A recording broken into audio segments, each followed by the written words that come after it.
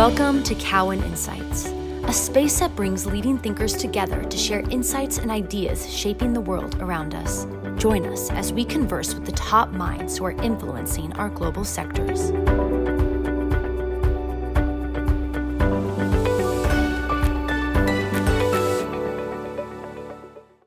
Hi, everyone. I'm Andrew Charles. I'm Cowen's restaurant analyst. I'm really pleased today to be joined by Michael Mannion, the founder and CEO of Kitchen Podular. Michael, in my view, is uniquely positioned amid COVID-19 for the idea that he has of Kitchen Podular around how to really gear restaurant off-premise sales in a COVID-19 backdrop and beyond. I'm really thrilled to be joining him today and to really discuss the emerging trends within the industry. So, Michael, thank you so much for joining me. Thank you very much, Andrew. Pleasure to be here.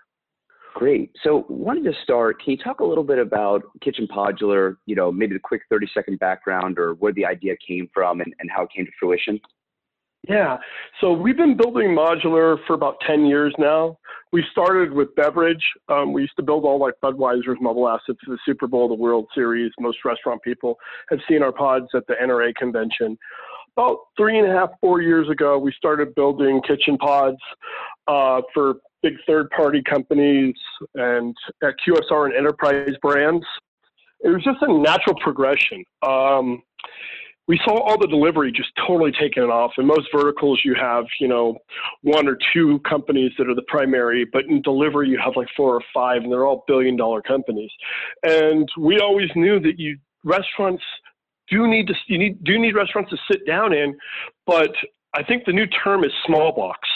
Not every restaurant needs a dining room, and it's a hub and spoke model where you can open a lot more restaurants, get your food closer to the customer, and lower your overhead at the same time. Very good. That's helpful. And can you help us better identify who is the target audience of restaurants that you try to sell to? Is it the chains? Is it the mom and pops? Is there a certain cuisine that this works better on than others? It's the chains. We're very positioned for the chains. And the reason being is we're a development. If you look at, mom and pops and such, or just anybody, even there's a lot of different chains out there that just are all franchise or just go into strip malls or have you not. We are a small building that gets placed and gets connected to utilities wherever that may be. And in this circumstance, it's more of a project, but with it being more of a project, it's not, because it's still cheaper and you actually own it. So let me tell you the difference. Like if you go in and do a TI, a tenant improvement in a strip mall, you sign a major lease, it's 5 years plus options, you pay to remodel that whole thing. In our process, all you need is a piece of land to put it on. And it's usually non-traditional real estate. So it might be like over on the side of that parking lot, where 30% less people are driving now, and you have power poles and you have shrubs, so you have power and you have water. And we can plug in over there, and it's more of a land lease. It's much cheaper. And you own the pod, or you can lease the pod, but your whole overhead's less, and you're not stuck into something. The average price for a big box retailer that we deal with for them to open up their locations is probably about $1.2 to $1.5 million per store. Our price, all footed out with all their equipment, usually is about $200,000 to about $250,000. So on the minimum, you're doing one traditional restaurant to 4 of our pods. So you spread those out and you get the food closer to the customer. It's all about cooking the food and getting it delivered, within a 15 to 20 minute timeline. Yeah, that certainly is compelling. The other element of your business beyond traditional restaurants is also ghost kitchens. So can you talk a little about your work there and how they've been as customers and how you envision that playing out as well in terms of the future of Kitchen Podular? Yeah, thanks for asking about that. The ghost kitchen side is what we first started doing. And there's actually a lot of crossover between our big box, small box restaurants and the ghost kitchens. The pod's the same. It's what do you want to put inside of it? We've been working really towards doing more electric-only kitchens because there's places like Berkeley, California, Boston, and even New York now. All new construction, you can't have natural gas. So we've been doing a lot of electric-only kitchens, like with our partners, Middleby, And in this circumstance, if you don't take air out, you don't have to put air back in, which allows you to put electric hood inside of these pods. And it really makes it diverse, especially for ghost kitchens. Ghost kitchens have a higher turnover ratio. You want to put a lot more brands in there. You want to be able to change things on the fly. Doing all electric kitchens in our pods and being able just to change equipment out, add a new piece so you can do wings, add a new place so you could do something else, is really the way the whole industry is going. So everything that we develop, all of our pods are made for a brand, but made for a ghost kitchen. So if you look at it like Cheesecake Factory, they have a huge menu. Well, what's a ghost kitchen? It's probably 5 items, maybe 5 ghost kitchens are 5 items that Cheesecake Factory has. So it boils it down to a different marketing way and a different way to cook the stuff. So we set it up so like anything done in a wok is done in this station. Anything done in the fryer is done in this station. Anything that's done in a grill is done in this station. And you can cook whatever. And then when it goes to ghost kitchen, quote unquote, status, it's what brand for what item are you calling it for the general public, if that makes sense. Yep. Maybe just a natural segue on that question. We've heard a lot, obviously, about virtual brands that full-service restaurants are utilizing their kitchen using excess capacity on the labor as well as equipment side. What's your personal outlook, in terms of your insights and from your vantage point? How do you see the future of virtual brands that are really just digitally enabled for pickup and for delivery playing out? Twofold, okay? And it's a loaded question. But I think it's doing awesome. You're going to see brands come up like never before, and big brands, if they don't know how to market, you're going to see them go down. I do believe one reason I like our model as far as the pods is because we're still a standalone building. You still can drive by, you can get off a train, you can see that visual of it there, and you can still pick it up your food, or get it delivered. I do believe when there's 20 pages of all virtual kitchens, it's going to come down to marketing online of which one you want. Instead of, because you just don't know, and you can't, there's no visual. And if you're on the 20th page, it's kind of like when the internet started, everybody's like, all you have to do is be online and you're going to, make $1 million. Well, you still have to learn how to market it. So, and that's going to be the hard thing when nobody has a visual, because the cool thing about a restaurant, you can walk in and sit down and there's people in there.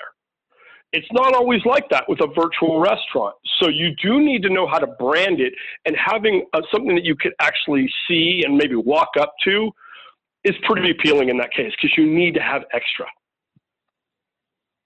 For sure. That makes total sense. Back to Kitchen Podular, how many pods do you have up and running today? And when you look out over your 3-year roadmap, how many pods do you think that will be out there in the marketplace? Well, we have upwards of probably 100 pods out there right now. We're building like mad. We jumped off. We've always been hitting singles or doubles. And the beginning of this year, like, we hit it out the gate. We're like, first couple weeks, we were just amazing. Then COVID hit, and we were just like, oh boy. And we really, even the customers that we had, everybody's like, we'll catch up to you fourth quarter, just hold it. And we were like, okay, we're streamlined. We know how to manage our business pretty well, and we can handle times like this. So we just kind of relaxed for a little bit and planned and studied and saw what was going on in the industry. And I want to say third quarter just blew up. Everybody that we were dealing with before, everybody that we're planning with in the future, calling us, because what happened during COVID is everybody learned how much money they can make using a little bit of staff, and they didn't need to air condition and pay rental or lease space on dining rooms, and how delivery and pickup was so important. And they did all the calculations that we've been trying to tell them forever. I no longer had to speak. Everybody was telling me. And now we have some of the biggest brands in the world, that multiple thousands of locations that we've designed, we're planning, we're rolling out for on a massive scale, like hundreds of units a year. And where we're going as a company is we're always trying to make stuff better, faster, cheaper, but we really live on the quality side of things, where there's a lot of things out in the ghost kitchen industry that's like, let's do it as cheap as you can. That's not us. We want to fit the brand. We're building for that brand. We're not expensive, but we're going to showcase the brand the way it was intended. With that said, over the next 3 years, we believe, and maybe these numbers are a little bit off, that let's just say there's 650,000 or so restaurants in America right now. We believe in the next 2 to 3 years, 4 to 6% of them are going to go all ghost kitchen. So that's about 24 to 36,000 ghost kitchens. We believe that we're in the process of, making our assembly line for our frames all robotic. A robot can weld a frame in 90 minutes. We're prefabbing all of our MEP. Once we get through design phase and do a couple prototypes for our clients, we can really just roll them out, especially like an assembly line. So in the next 3 years, we plan on opening up 6 factories across America, all micro factories, all fully robotic, all state-of-the-art, to get the pods closer to the customer. Our threshold is putting 2 pods a day out per factory and opening up a different one in assembly. With those numbers, we figure in the next 3 years, we could put out between 5,500 and 6,000 pods, which is 10%. Less than 10% of what is capable out there. And I don't think that anybody can build or move any faster than that. It doesn't matter who comes into the marketplace. The market's so big, and we're seeing people get $1 billion in investment lately, that it's just going to scratch the surface. I see this really changing things, because this is truly the case of going bigger or going smaller to go bigger. That's exactly what we're doing. We're lowering everybody's overhead, expanding their reach, and allowing them to survive on their own, not like in a commissary kitchen. They have their own 4 walls and a door that closes with their own signage on the outside. Yeah, but that's absolutely explosive growth. Wow.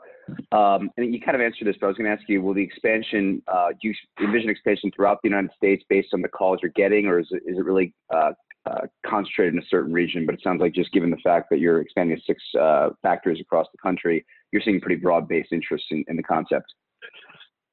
We're all over the place as far as like where stuff's coming. We're even starting to ship stuff international. Time's money, travel costs. All right. So if I have to ship something from Vegas, where we are, and we have a 3-acre unbelievable facility right next to the new Raider Stadium. But like, if we have to ship something to New York, the cost is huge compared to if I just open another factory up there. Like we're doing the same model as ghost kitchens for our factories, small factories, multiple locations closer to our clients. Therefore, we're partners with big development companies where in theory, we can roll you out in 100 cities at once. So part of that is not shipping from one location, shipping from a location that's close to where we're developing it. So we could ship, we could be working on one project in 6 different factories across the country, and each one of those is shipping, 15 different pods to different areas. And we can do it all simultaneously. Yep, makes sense. Very good. I wanted to talk about the legacy COVID-19 will leave on the restaurant industry. You may have seen that Chipotle is rapidly pursuing Chipotle digitally enabled drive-through locations, and Shake Shack is also now looking to open both traditional and digitally enabled drive-throughs. What do you view as new components of restaurant design for the brick and mortars that will be necessary to compete? As touchless as possible, as many lockers. So people can just scan their phones, open it up, grab their lockers. Accessible pickup is still bigger than delivery. So I truly believe that the drive-thrus are great, but I wouldn't necessarily chase them as much as everybody, because the permitting for them takes a long time. As long as you can find locations, if you can get a drive-thru, by all means, take it. But if you can get locations where people can park and you can either expedite the food to them or they can just go to a locker and pick it up right there, the problem is we don't want to go inside anywhere right now. That's the problem. We're afraid to go inside of buildings, which for good reason, that makes sense.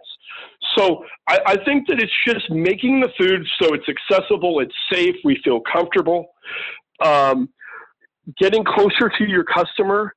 You know, you want to get that. If they order the food, they want to get it within a really short timeline. So the hub and spoke model, I think, is definitely going to be important. Obviously, your third-party partners as far as advertising and marketing goes, and I wouldn't stop like doing handbills and all kinds of traditional marketing that you do. Also, I think they need to aggregate their own customers, meaning it's great. The third parties, I believe in them, the delivery companies. But after they get you that customer, do what the airlines and everybody else do. Make that customer yours. Let them come to you give them incentives to order directly from you. So that's your customer. And then you could pay a lesser fee when you deliver it to the end user if they come through you directly, rather than paying a higher fee if they go through one of the third parties. I think that's going to be very important moving forward. Yeah, no question that data collection is absolutely paramount. I hear you completely there. And then without naming names, what are the service formats and design elements that chain restaurants that you're speaking with as potential clients are looking for in a kitchen pod? Usually out of our pods are multiple sizes. We build from scratch. These are not shipping containers. We could build any size, any shape, but we do like to build in the shape of what a shipping container is because it's the perfect cook line. We're looking at I think probably the most popular size for a kitchen is probably 10.5 by 40, about 420 or so square feet. It's a lot of kitchen for one, just without anything else in there. No waiters, waitresses, plates, silverware, glassware, all that kind of stuff. In that, we have a walk-in cooler, 3-compartment sink, hand sink, all your MEP, and whatever equipment you need in there. It's all about throughput. We're seeing that we could probably get about 80% of a traditional brick and mortar as far as your throughput goes in a much smaller space. Couple employees run it. We're seeing things become a lot more automated, where a lot of companies are going towards a lot of the new electrical equipment. It can handle a lot more. It's faster. It's more precise. It's easy. It's push a button. We're seeing pickup lockers being very common, pickup windows, drive-throughs, also rooftop patios. So like even out of like an 8.5 by 40, so 330 square feet, I could put a walk-in cooler, a hand sink, 3-compartment sink, a drive-through, and a rooftop patio, and a pickup window, all out of that. And it's all very laid out accessibly. We design for functionality first, and then aesthetics afterward, as opposed to somebody's trying to, we always make it look pretty, but we start with the aesthetic first. We come from a concession background, so everything is one step. You don't walk back and forth for everything. You're not walking down a hallway to go to your walk-in cooler. It's all right there. Yep. You touched on it, but we'd love to learn more about the conduciveness of Kitchen Podular to drive-through. Is that an easy function for you guys to implement within the kitchen pods? And taking that one step further, do you have any double drive-throughs, pods that are capable of kind of supporting 2 drive-through lines to expedite throughput? Or is that something yes. that, you're currently exploring? Yeah, no, we're doing like double drive-throughs. Like we have one project going on right now that has 2 pods vertical. So the 2 10.5 by 40s together. So it's 10.5 by 90. In this case, you pull in the first one, you could pay for your food, you get your drink, and the second one, you could pick up the food. On the other side of that, we have pickup windows where people could walk up to. We can easily put like a little pickup pod next to a drive-through one to make it a double lane drive-through. It's kind of Imagine Living. We actually, before COVID, we actually invented pickup windows. And we might have done this like 3 years ago. They're made for the big box retailers have 6-foot curbs that go around their buildings. So we made these pickup pods that go, and you can do a single window or a double window for drive-thrus, and they go right on the curb. And then you would cut a hole in your building and come right out of your kitchen. And now you have curbside delivery. You can have a drive-through in your building with little change. Just adding this pod to it, obviously there's permitting and this, that, and the other, but it's a lot less interruptive just to put these pickup pods. And since COVID started hitting, we've never marketed this or anything else, but there's some pretty cool brands starting to roll that out right now. I want to talk a little bit more about the numbers. Your website says models start $100,000 per pod. What does that get the buyer compared to the $200,000 to $250,000 you spoke about earlier? And if I wanted to go for the pod that's capable of supporting a double lane drive-through that you mentioned before, how much do you think that would cost? And a great question. The $100,000 is our pickup windows. Those are our pickup windows, and those are fully outfitted, ready to attach to your building for your drive-through. So that's about what it's going to cost you to add a drive-through to your building. And that's honestly about the price of the double drive-through. Now, the single drive-through is a little bit cheaper. Our pods with a walk-in cooler, the hand sink, the 3-compartment sink, and all your MEP laid out, ready for your final equipment, they start at $150 for 8.5 by 40. The bigger, the more they cost. Like I said, 10.5 by 40 or 50 is very common for the restaurants. And then and most people's equipment package is about an extra $100,000. I was including that in there. It's not necessarily what you pay us, but that's what you're going to pay for your equipment anyway. Most of our pods that we're dealing with right now, really turnkey, and we're not really big on upselling the whole way through. We kind of just design it right and just build it. But most pods that we're doing for major brands are in the $200 to $220 range right now. And they're, plus their final stuff, their final equipment in there. And some people use a little bit more high-tech stuff than others, but we're using real equipment, state-of-the-art, cutting-edge stuff inside of our pods. They're meant to last. How long is it going to last? I don't know. It's solid steel. 50 years? I don't know. We've had them for 10 years that look perfect still.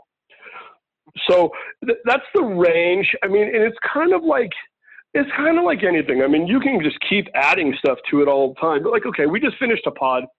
There's pizza making robots, all augmented reality, has a puck in it and a rooftop patio.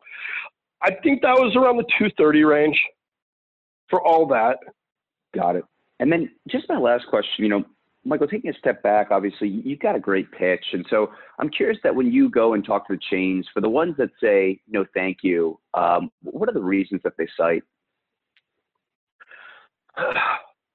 Before they didn't understand it. They couldn't understand how to get their money back. There's kind of a rabbit hole, but, or they weren't set up for it. We've done more online presentations for people and, laid out their stuff in a small environment. It's easy to lay stuff up big. We're laying out a concession environment in an airplane, and every square inch is accounted for. And the difference is going into a strip mall and that mall's already ready. All you have to do is put your equipment in there, or running utilities and finding a pad. Where do I put this? How do I use this? What's the permitting for it? We're part of the Modular Association. Most permitting for our pods, we actually get signed off at our factory. Saves a ton of time. Usually within a month, we can get permits for our pods. And then the end users just getting the permits just to run their groundwork, which is pretty fast. So we can move way faster than traditional brick and mortar, but that was a learning process for us and for everybody else. Modular construction per square foot for what we're doing might cost a little bit more up front. And let me explain it. It's because the most expensive part of the kitchen of a restaurant is the kitchen. That's all we're building is the kitchen. And I'm probably making your throughput for that square foot twice as much as you're traditionally doing it. So you're probably paying for twice as much space to put in a kitchen that I can do for half as much. But the upfront cost might cost a couple of dollars per square foot, but overall you're saving so much and you're open so much faster and you can develop so much more at once. Michael, that all makes a ton of sense. Kitchen Podular coming soon to a city near you. Michael, I want to thank you for your time today and thank you so much for listening. Andrew, you're the best. Thank you very much for giving us this opportunity. Thanks for joining us. Stay tuned for the next episode of Cowan Insights.